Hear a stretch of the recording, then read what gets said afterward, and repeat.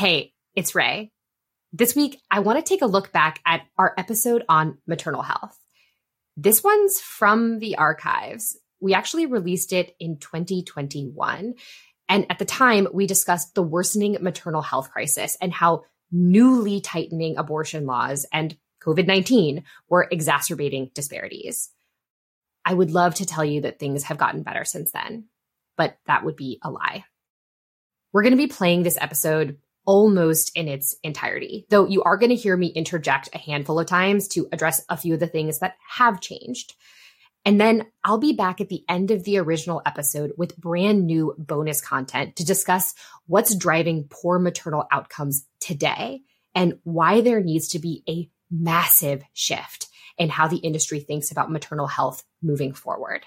But for now, here's the original episode from 2021. From Advisory Board, we are bringing you a radio advisory. My name is Rachel Woods. You can call me Ray. We spend a lot of time talking about racism and equity on this podcast. In fact, we have an entire playlist dedicated to it that I'll link in the show notes. But today I want to talk about a specific component of health equity, one where the United States is actually woefully behind. And that's maternal health. To do that, I've brought back Advisory Board health equity expert Darby Sullivan. I also asked Callie Chamberlain to join us. She's the co-director of social responsibility at Optum, the co-host of their podcast Until It's Fixed, and she is a trained birth doula. Hey, Darby. Hey, Callie. Hi, Ray. Hi. Darby, are you sick of coming on Radio Advisory yet? Not at all. I love coming on and chatting with you about this stuff.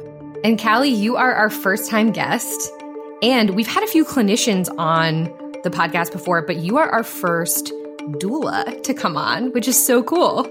I love it. Thank you for having me.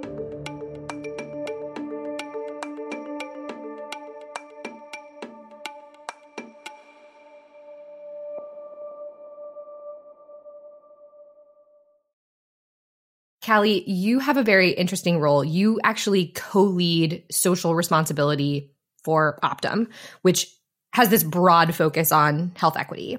But you yourself kind of had this aha moment. You realized somewhere along the line that organizations like Optum weren't actually doing enough for maternal health equity specifically. When did you have this personal aha moment?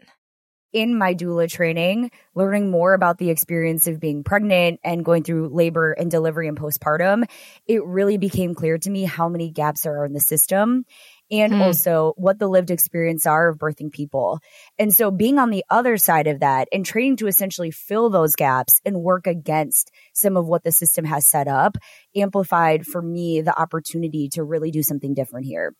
So learning about the training and then also recognizing that Optum provides services to 1 in 10 children that are born in the United States, it just became clear there was a major opportunity for us to actually change the way we do business. And I think a lot of folks end up coming back to this firsthand experience, although not many actually go to the point of saying, I'm actually going to train to be a birth doula. But other people say, you know, when I had a child or when my partner had a child or my sister or my brother, that's what made me realize that maternal health is actually a problem here in the United States. And I want to spend some time just talking about how big of a problem this is. Darby, help level set for me. Yeah. So the U.S. has the highest mortality ratio for pregnancy-related deaths compared to all other similar nations. Wow. We're also the only country where our rate is actually increasing over time. So it's gotten 60% worse since the year 2000. Since the year 2000? Yeah, 60% worse. Most people know that maternal mortality, they've heard by now that it's a problem in the US, but I don't think many people realize how preventable the majority of these deaths are. So 60% of pregnancy-related deaths that are measured could have been prevented with things like proper delivery at the point of care, proper care delivery during birth, prenatal care, and more. And you're speaking specifically about maternal mortality, but yes. Where do we stand when it comes to maternal health more broadly? Or maybe even what does that term encompass? Maternal health encompasses, at least when we talk about it here at the advisory board, the mortality and also the morbidities that happen related to pregnancy. And so the mortality is really, really bad, but morbidities are also pretty severe. So I think every year between 60 or 80,000 patients in the US have a near miss or some severe pregnancy-related morbidity, which does not lead to death, but can have really severe like clinical, emotional implications. And the rate of those near misses are getting worse over time as well. And some folks are increasingly familiar with the maternal health problem, but what I think not as many folks realize is the disparate outcomes between racial groups in the US. Well, let's go there. Let's give it the platform that it deserves. What do we see when it comes to disparities within groups? Yeah. So I guess first to zoom out, I want to emphasize that no matter who you are in the US, you are at risk of having a negative outcome just because you live in this country. But the problem is a lot more severe for specifically Black and Native American patients. So Native Americans die at a rate of 2.5 times the rate of white people, and Black patients die at more than triple the rate. And really notably, these disparities hold true when you account for education, when you account for income. One of the most, striking facts that I've heard is that Black women with a college degree are more likely to experience these morbidities than white women that don't have a high school education. At this point in the original episode, we discussed how COVID-19 would disproportionately impact pregnant people and worsen maternal mortality. I'm going to skip past this part of the original episode for now, but know that in the bonus segment, we are going to talk about how the newest data shows just how much COVID affected women's health writ large. Okay, let me force myself to go to a slightly more positive place, right? This is a huge, huge problem. But the good news is that people like Callie and organizations like Optum have kind of realized with this spotlight that COVID has put on maternal health that we actually need to do something about it. So Callie, my question for you is, what advice do you have for organizations that are looking at this problem and saying we need to take a bolder stance on maternal health equity? I mean, first of all, yes, absolutely. Just to underline something that Darby had mentioned earlier, when we think about equity in this context, the baseline is also not good, right? Like nobody wants to be there. Outcomes are terrible. There's a lot to be desired for everyone, regardless of what your race or ethnic background is. It's especially bad for people of color. And so I think that being able to center around that, to go into communities that are representative of your most vulnerable populations and asking them to help you solve the problems and being humble in that approach, being willing to amplify their voices and put resources behind them to ensure that you're truly understanding the complexity of the problem is so important. This is really nuanced advice because you're saying, on the one hand, this problem is bad for everyone, but we know that these disparities exist. But when it comes to the action steps that an organization takes, you actually want to orient your efforts at the portion of the population that has the worst outcomes because you know ultimately it will benefit everyone. And that's a really specific nuance that I want to make sure people hear. Yes, thank you for calling that out. And our belief is that when you solve for that group of people, you actually end up solving for everybody. Exactly. Yeah, a lot of our work is centered around looking at pregnant people who are experiencing domestic violence, pregnant people who are incarcerated, pregnant people who never have their voices come into research that actually informs clinical practice. And so by wrapping our arms around those communities and ensuring that we're supporting people who come from those groups and working from behind them and integrating their insights and learnings into our organization and the way that we think about equity, I think that's the approach to be taking regardless of what you're focused on, but specifically around maternal health. The other thing I'd add here is that it's not just maternal health, right? When I have conversations with providers about how we got here, they'll also say things like, well, we don't talk about women's health. And in this country, we don't prioritize women's health. And therefore, it's not possible for actually us to have reduction in maternal morbidity and mortality. And then you think about social determinants of health and how bad they are across this country. It's built on a foundation of race. And so kind of going back to something that was said earlier, when I was in doula training, we learned about the hospital gown for Black women being the great equalizer. It doesn't matter how smart you are. It doesn't matter how much money you make. Those things actually can work against you. And so we have to also, in this context, talk about race. I completely agree. And I want to get to these root causes in a moment, but I want to stay on practical advice for organizational leaders. As somebody who's actually advocated for change, what are the biggest things that you needed to armor yourself with? Were there people in the room? Was there specific kind of data that helped you kind of lobby in your own efforts? And how did you deal with the inevitable pushback that anyone who's dealing with a challenge like health equity will ultimately get?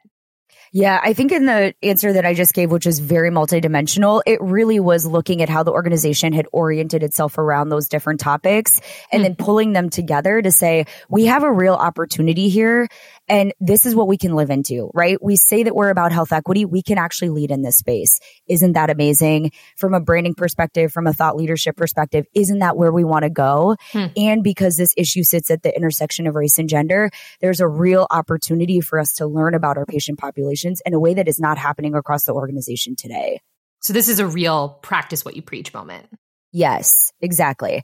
And I think that really helped us get the right people in the room. We said, look, we've done work in this space before. We're just building on the legacy of what has happened before. And I think that also helped us to get some momentum. And I think that same practice what you preach principle can help you not in just making sure that an organization is advocating for optimal patient outcomes, but also so that we're actually addressing the root causes in the community, which, Callie, to your point, is where we actually need to go if we are going to make progress. Let's make sure we understand why this problem exists. Darby, explain to me some of the root causes of maternal health inequity in the United States. Yeah, sure. So according to the research, we see this crisis in part because of kind of the intersection of two forces. So on the one hand, the legacies of structural systemic racism that we've been talking about for the past year and a half, more and more. And on the other hand, like Callie mentioned, the sort of systemic deprioritization of women's health across the lifespan in favor sometimes of fetal outcomes. So those two things together, I think, have uniquely led to the maternal health equity crisis. Darby, those are two, they're humongous challenges to solve. And so part of me is thinking, no wonder folks focus on quick wins or low-hanging fruit or aren't able to actually get to these root causes, because you are talking about upending the structure of the United States. My question is, how can organizations of all kinds start to chip away at these underlying issues? We are just beginning here, to be clear. I think two things are really important. One is that each of our philanthropic organizations that we're supporting, which is out there in the world, not necessarily about us as the second largest healthcare company in the world, changing our business practices. Each of these grant partners has an executive sponsor.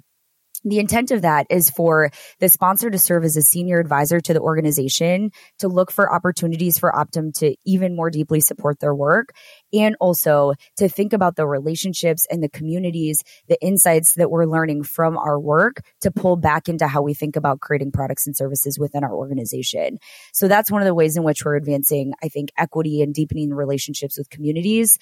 That's really important because it's not just, again, out there, it's like coming into the organization as well. The second thing is thinking about how you align your priorities to what you say that you care about. One of the biggest things that I would love to see Optum do is to have really incredible, best-in-class paid parental leave policies.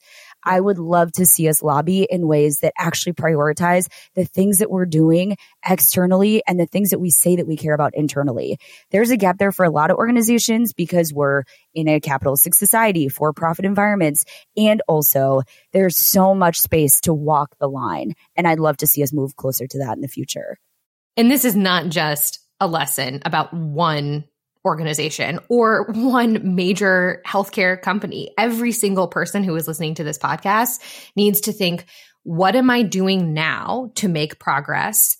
And how can I think bigger? How can I do more? How can I address every aspect of equity, not just my patient outcomes, but also my own people, right? My own workforce, as well as my community. And frankly, that's the message of equity, period. I think it just plays out really, really specifically when we talk about maternal health. Darby, what do you think? How can organizations, again, from across the industry, address some of these root cause issues?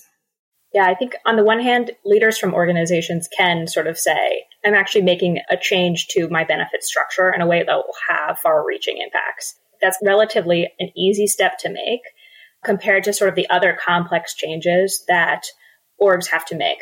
to state a high level, we recommend tactics that fall into 3 key categories. The first being primarily for provider organizations. So those are the ones that, are actually owning that patient interaction. We recommend that they start with sort of these no regrets safety protocols, because too often the standard evidence-based OB protocols that vastly reduce the instances of never events, those are not being used as in a standardized way. Meaning they're only used for, say, white pregnant people. Or not, or maybe they're just sort of some care teams know how to do it, some care teams don't. So just the basic way that we have care variation in general, Exactly. We're not focused enough on it in this particular space. Exactly. And that's sort of like, do that immediately. After those are in place, then I think you can start to build those feedback mechanisms to try to get a sense of, okay, what are the broader causes of this beyond just sort of the care variation that we might see? That means expanding an existing maternal mortality review board to make it more of a perinatal review committee so that you catch problems that happen prenatal and postpartum as well as during the delivery. In addition to sort of the basics of gathering data stratified by race to see where disparities crop up. And I would say that's the best practice for the patient outcomes piece. And then you pair that with what Callie was saying, which is how do we support our own workforce? How do we address this problem in the community?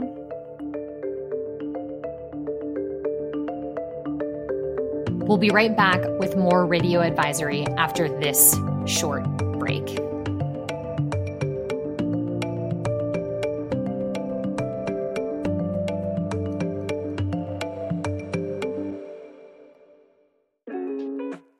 Is your organization trying to close the knowledge gap within the healthcare industry? Maybe you support clients that require your team to quickly get up to speed on the changing healthcare landscape. Or perhaps you have a high performer who is looking to gain deeper understanding of a particular topic. Whether it's learning the difference between sites of care or how money gets transferred from health system to payer, we've got you covered. Advisory Board now offers self-serve on-demand educational courses designed to upskill your staff on all things related to healthcare, including who's who within the system and current and future industry disruptors. To learn more, visit advisory.com and search on-demand courses, or click the link in our show notes.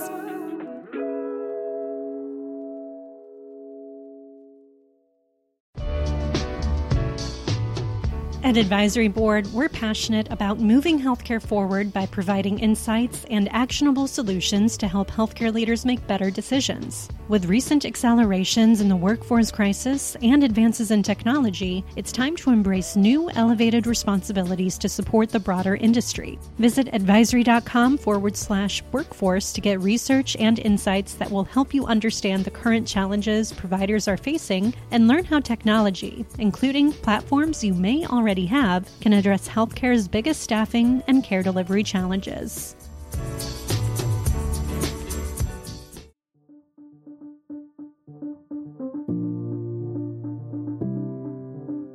At this point in the original episode, we talked at length about a Texas law in 2021 that effectively outlawed abortion after 6 weeks of gestation. This was a huge topic of discussion at the time, but we all know that this wasn't the end of the story. The Dobbs v. Jackson decision in 2022 deeply restricted access to safe and legal abortion. We're going to talk more about this in the bonus segment at the end of the episode.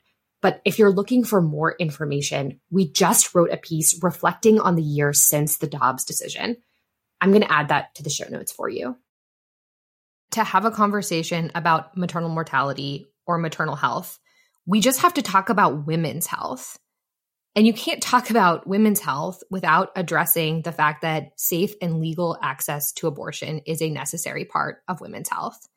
And we need to be willing to have that conversation if we're actually going to get at some of these structural root causes that ultimately improve outcomes for pregnant people in this country. You both work with organizations of all different kinds about this issue. What's the biggest thing that those organizations tend to get wrong when it comes to addressing maternal health? What a lot of organizations get wrong is that they think too narrowly, both about the scope of the problem, but also about who should be involved in the solution. So we talked kind of specifically about the provider organization's role, but we know that health plans, life sciences companies, tech companies can also play a role. And so each stakeholder across the industry has to really think strategically about how they can partner within our own industry and also even sometimes with competitors in order to sort of raise the bar for each other. Do you have an example of that kind of partnership really playing out? Yeah. So for example, we've been talking with health plans that are trying to think through how to hold provider organizations accountable for equitable care delivery in quality scorecards. And we are also seeing providers who are trying to work with plans to one day get reimbursement for referring patients to social care, those things that actually have a measurable impact on downstream outcomes. And I would end on to that and just say that I think being able to think about this issue more expansively is helpful for everybody. So like we're talking about with maternal health, it's also about women's health. It's also about reproductive justice and family planning. When we talk about birthing people, it's using that term birthing people, which is more inclusive. It's That's also right. talking about people of color, looking at who's experiencing the worst kinds of disparities, looking at how our research is not inclusive enough because it doesn't encompass lived experience as a part of what's informing clinical practice. Which comes back to those life sciences companies who are developing drugs and creating the technologies and all of that upstream work. Exactly. Yeah. And one of the things that I think was important for us at Optum was to recognize that we did not have relationships with the communities we wanted to work in. And so it required us to partner with uncommon allies and people who maybe we wouldn't have partnered with before to be able to rebuild that trust and work within communities to address this issue because it is complex. It's multidimensional, and thinking that we can just focus on providers or patient education, it's not enough to get us where we need to be. I want to make sure that our listeners don't feel overwhelmed by the enormity of the problem here, or that they feel, let's say, appropriately overwhelmed by the task at hand that every single person who's listening to this podcast needs to act on. And that's where I want to end our conversation. When it comes to maternal health, what is the one thing that you want to make sure our listeners do differently as a result of this conversation? I've said this before on Radio Advisory, so I'll be a broken record, but it's really important that we understand we can't fix structural problems without structural solutions. So while we should be meeting patients in communities where they are, while we should be impacting our workforce, I also want folks to think even further, especially those that have government affairs arms, which is most organizations. How can you say, for example, I'm going to weave in my maternal health equity goals into my advocacy agenda, whether it's I'm going to expand Medicaid coverage for pregnant people, or I'm going to try to advocate for funding and reimbursement for non-traditional providers like doulas. What are the different policy choices that we already know will impact maternal health in a positive way that should be added to your agenda? And also what needs to be taken off your agenda? So in what ways are we actually perpetuating the same problem that we're trying to address? Yeah. And I think to support that is my recommendation, which is to get closer to the ground all the time. It was so important for me to have the experience as a doula, to work side by side with people while they were in labor and delivery to understand how broken this was. And I'm not recommending that everyone becomes a doula, although I think that would be amazing. There needs to be much more of us. But it's just being in conversation to the people who are most vulnerable and thinking about how you leverage your power, your influence, your privilege, which all of us have in some sort of realm, to think differently about the work that we're doing and to say what it is that needs to be said and make sure that our actions are aligning to that, right? It's not enough to say that we care about health equity. It's not enough to say that we really want to do something around maternal health. Get lower, like figure out how you do that and how you do that in community with the people that need to be most supported. And you don't need to be a pregnant person or know a pregnant person specifically in order to have that more on the ground connection. Yes, that's right. Well, Darby, Callie, thanks so much for coming on Radio Advisory. Yeah, thanks again. Thanks for having us.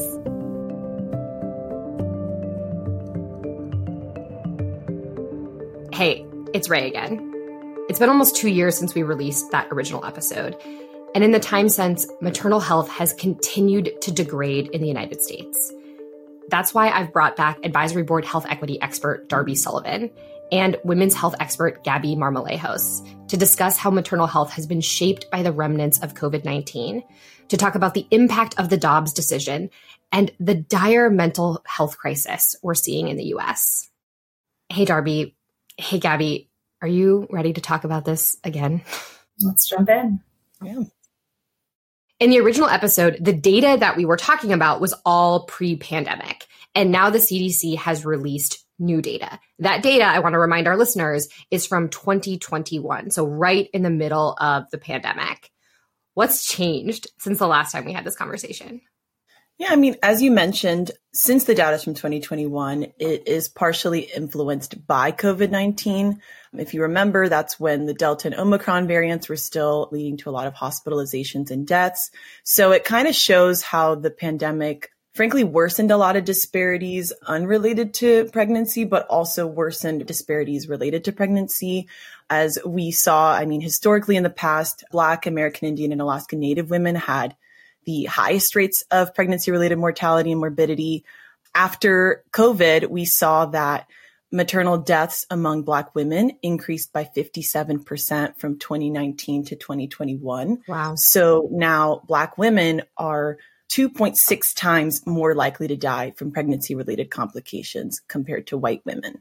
So the disparity really got worse. And again, when we had this original conversation, we were talking about how bad the disparities were when it comes to maternal mortality. Yes. And Gabby, is it worth reminding our audience why we're going to continue to use the term maternal mortality? Yes. I mean, the data that the CDC releases that I think everyone's usually talking about is maternal mortality, which the definition of maternal mortality is a little bit different than pregnancy-related mortality. The most recent data we have on pregnancy-related mortality, I think, is from 2018 or 2019 or something like that. So, and this is also how countries outside of the US are measuring this data. Yes. And it's helpful to then keep that comparison across international lines. Yes. Yes. Darby, what did you think when you saw this new data come out? What struck me was that the data we're talking about, again, is showing not what's going on right now, but what was going on in 2021. And now we're in 2023. The world is very different because of jobs. And I hope this is not the case, but in 2 years, when you invite me back on the podcast to give another update, and we're finally talking about what's going on in 2023 today, we will almost certainly see that we have a rise in pregnancies carried to term. We also have a rise in maternal morbidities and mortality because of that. And unfortunately, I think we'll see a higher rates of poverty for women and their families who otherwise would have gotten abortions. Yeah. And so we know the ripple effects that poverty has and the social determinants of health have on women and their families and their ability to be healthy across their lifespan. And that's a really good caveat that I am, of course, not saying that we should not pay attention to the data and the very, very just terrible numbers that Gabby just shared. But it's also important for us to not get lost in the details and look at practically what's happening on the ground right now, because we know that we live through data lags like this, whether we're talking, frankly, about maternal mortality or other issues in healthcare. On that note of making sure that we don't get lost, I have found that over the last few years, over the last few months, frankly, the last few weeks, there's been a lot of attention placed on really terrible, tragic cases of maternal deaths. And they tend to be ones that happen during childbirth or kind of right after. And I don't want to discount how tragic those stories are, but I get worried that we're focusing on childbirth alone, or maybe even the first 6 weeks postpartum. And I think that's hiding a potentially even more tragic story that the data is showing us, that a larger and larger proportion of pregnancy-related deaths are happening in the year after birth. Yeah. What is driving that trend? I mean, that is completely true. When we last spoke, our best understanding was that deaths were kind of evenly spread across 3 different periods. So a third of maternal mortality or pregnancy-related deaths were happening in the prepartum period, a third were happening at the point of delivery, and a third were happening in the postpartum period. That has completely changed, and that's the piece that shocked me. It didn't shock me that we were getting worse in our performance overall, unfortunately, but it shocked me that now over half of maternal mortality in these deaths happen in the postpartum period between 6 weeks to a year after delivery. And what is driving this shift to this period that's long after kind of childbirth? Yeah. COVID was a big driver, as Gabby said, but another primary driver was and continues to be, I would imagine, the behavioral healthcare crisis. So that's specifically suicide and substance use in the postpartum journey. I just kind of want to take a minute and let that sink in for our listeners. The 2021 data, so not accounting for the post-obs reality, showed a shift in the rate of pregnancy-related deaths in the year after birth. And most of that is coming from overdoses and suicides. If that's the case, how should the industry be thinking differently about maternal health, knowing that it is now very, very linked to the behavioral health crisis? I think a lot of folks will need to look at the maternal health strategy if they have one. Hopefully they do have one. Good reminder. Good reminder. And make sure that they're realigning it to map to where the most pressing crisis is happening. So are you putting special focus? Is your investment, reflecting that over 50% of deaths are happening in that postpartum area? So there are certain things we can do and folks are doing right now to address this particular population and try to stem the crisis at hand. So those are things like making sure we have universal screenings for behavioral health issues from the prepartum period all the way to the postpartum period. Through a year. We should probably define what we mean, because I'm hearing different definitions. A lot of folks talk about 6 weeks. Some folks say 12 weeks. We really need to be talking about at least the first year. Yeah, good push. Advocating for things like equitable parental leave that has been shown to be associated with a lower risk of postpartum depression. Like, these are things we can do. But sometimes, I've done research in the behavioral health space more broadly. We're so focused on stemming the tide in front of us that we're not able to have a longer term strategy and think about the things that would stop the crisis from growing in the first place. So Ray, I could talk about this forever.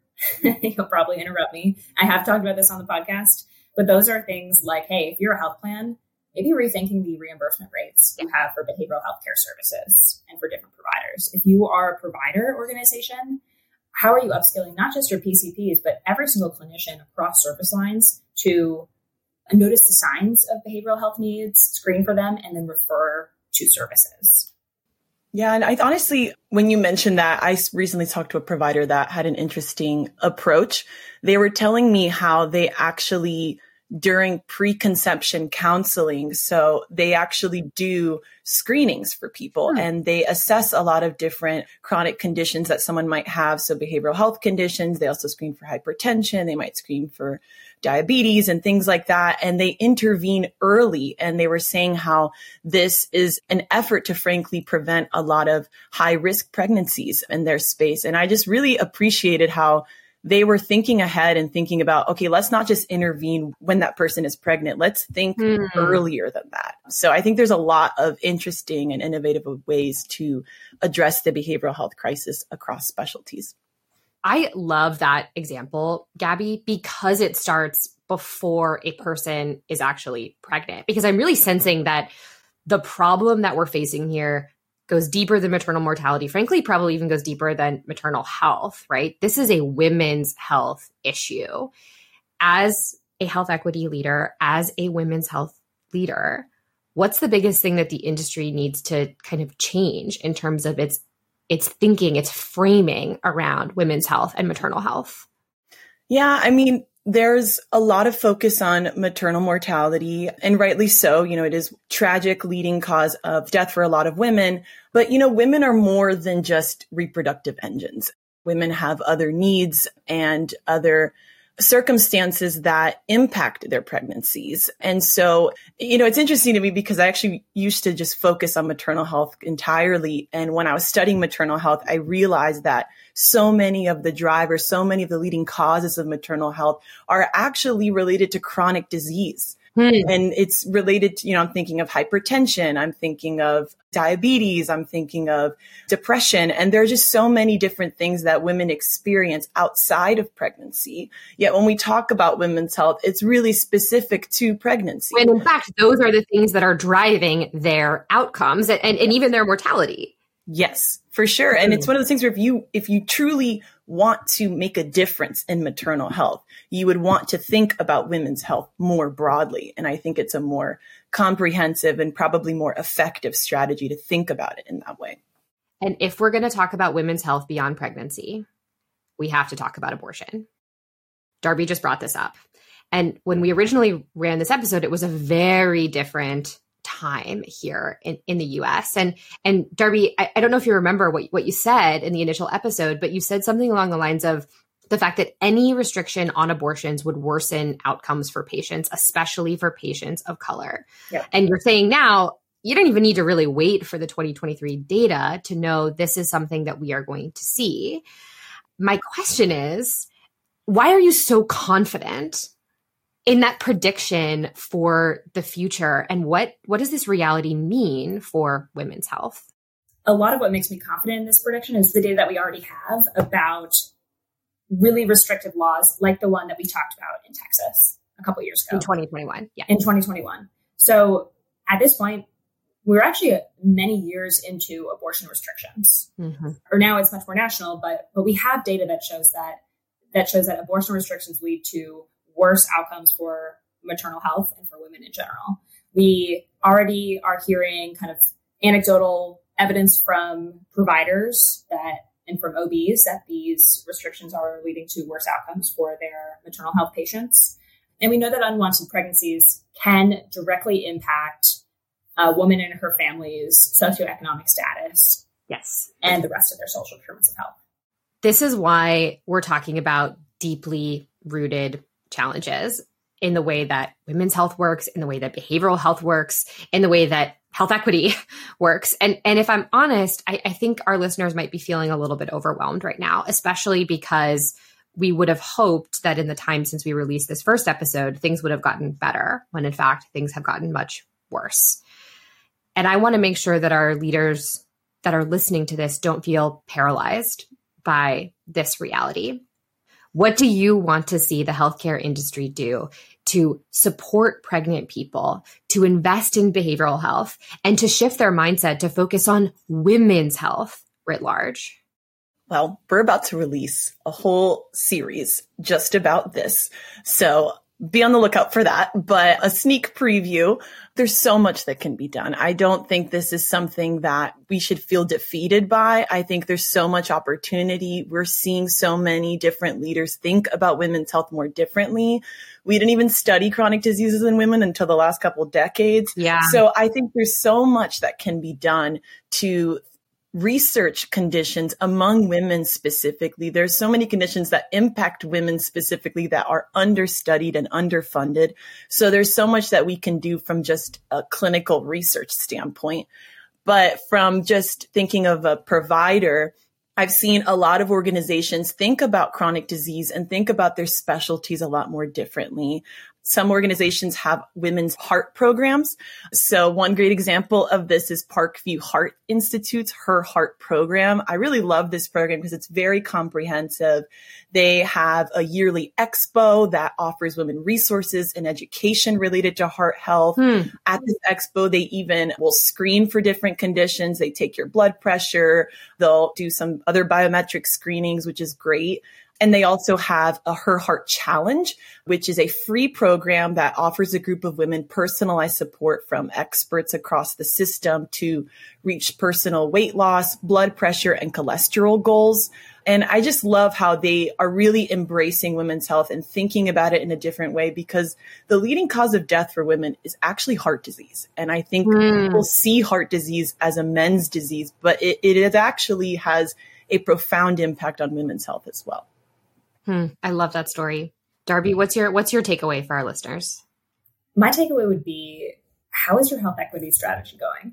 If you were one of the folks that in 2020 said, okay, it's time to get serious, it's time to put together a strategic plan, it's time to make some investments, how does that look today in a time where the financial climate is a lot trickier for a lot of healthcare organizations? Is this something that has fallen by the wayside, or is it something that, we're 3 years in and we've made some meaningful, measurable progress? Those are the same types of approaches that we always recommend around health equity, of investing in the community and investing in addressing the social determinants of health. Those are the same things that will help women's health and maternal health improve. Well, I want to thank you for having a very difficult conversation. And I hope that 2 years from now, when you come back, we have a different story to tell our listeners.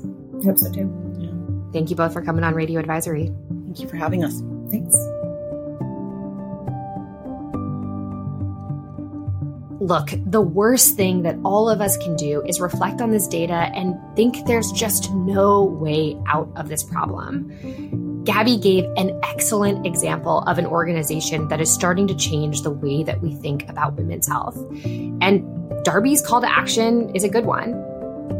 Take a look in the mirror at what you've said you would do to help support maternal health, to help support women's health, to help support health equity.